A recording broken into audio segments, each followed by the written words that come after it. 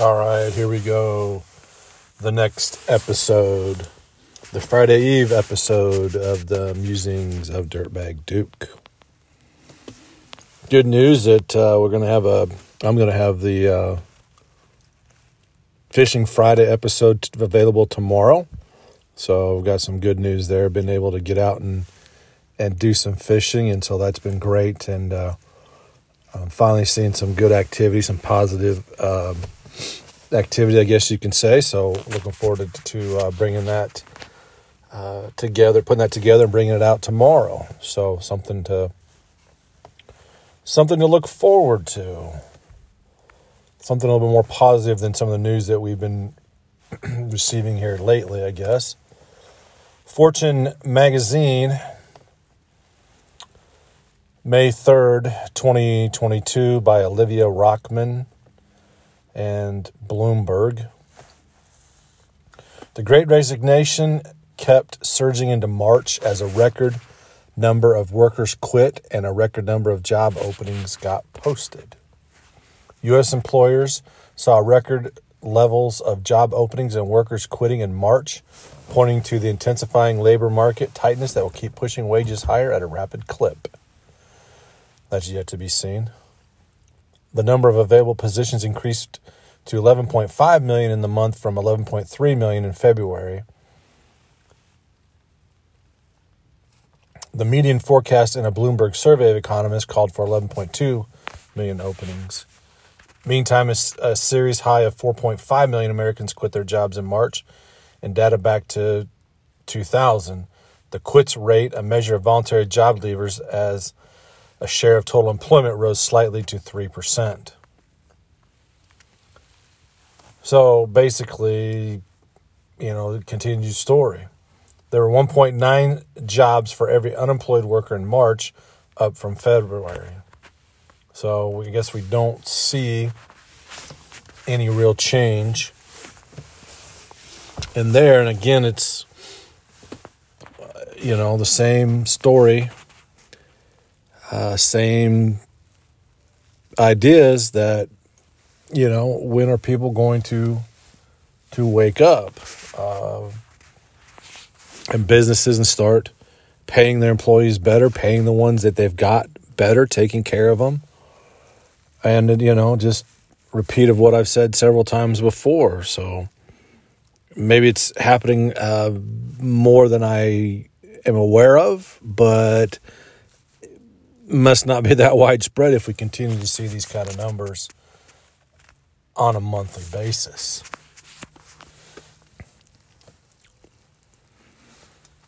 It seems, changing gears here, switching topics up, it seems here lately that with all the goings on with the Supreme Court and the addressing of the abortion issue, I find it sometimes discouraging, I guess, is to put it mildly, to put a more gentler, making a more gentler way of saying it, where you hear stories about and read stories about people who have aborted their children because of deformities that they had and that were detected in the womb.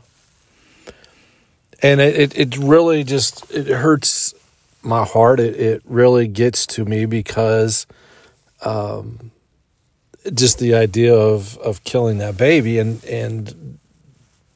that, there's that debate, but there's no debate. That is a child. It is a baby. It's a human. And to say that you want to remove that, to kill that child, I guess the simple way of putting it, to end its life because you feel like that's the best for that child, doesn't make sense to me. And it's just another form of playing God and saying that you know better than anybody else on whether or not that child should live. And I have to believe that there are people out there that would be willing to adopt a child in that scenario, in that case, and be willing to raise them up.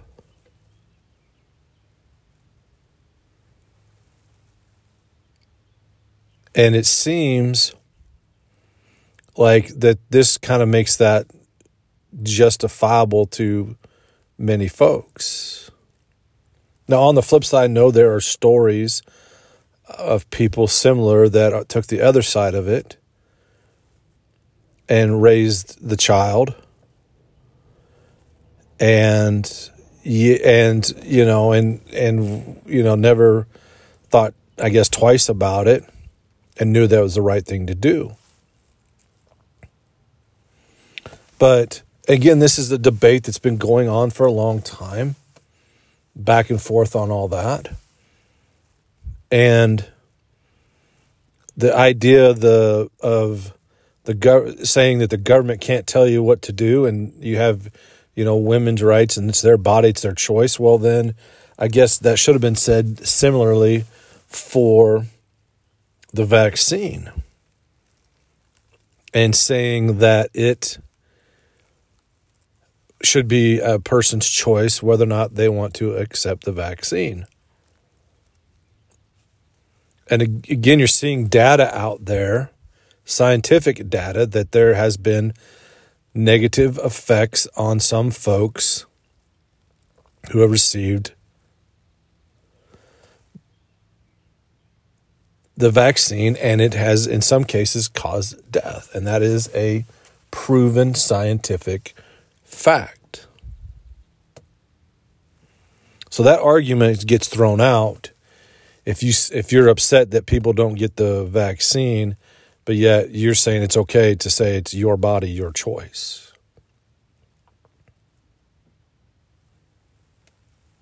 And it goes without saying that,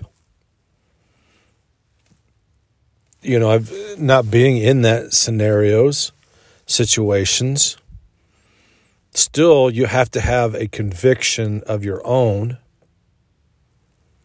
You have to have your own convictions on whether or not you believe that is right. And at the end of the day, I don't see how somebody can justify saying that they can take somebody's life. And in the same vein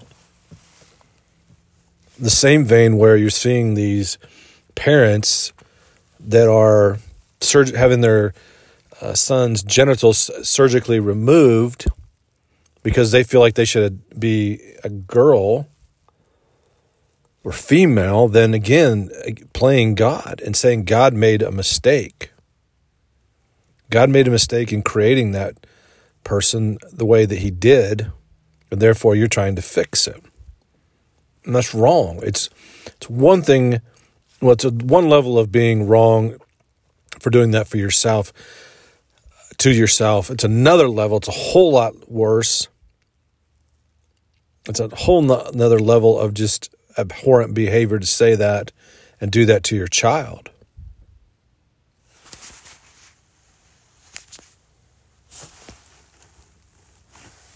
And so it's just disturbing on so many levels, the way that we have gone down this path in our society, on how we view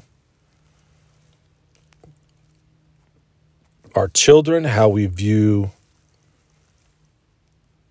their lives, their how we view that they've been created, and who are we to say whether or not they live or whether or not they're a boy or a girl? At the minimum. And we're going down this path. We've continued down this path for quite a while, and sooner or later, it just doesn't end very well. Go back and research Sodom and Gomorrah.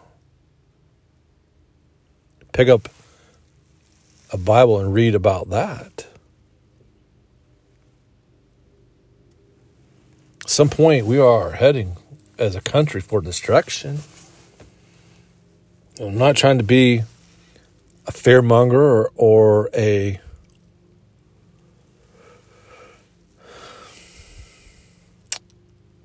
just a person that's wanting to spread fear and discouragement, but it is a fact.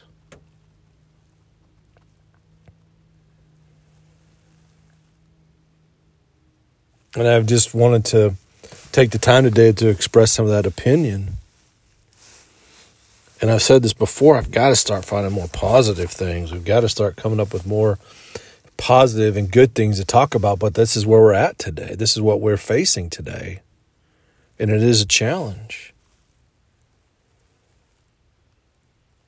I hope you're doing well. I hope you're staying safe.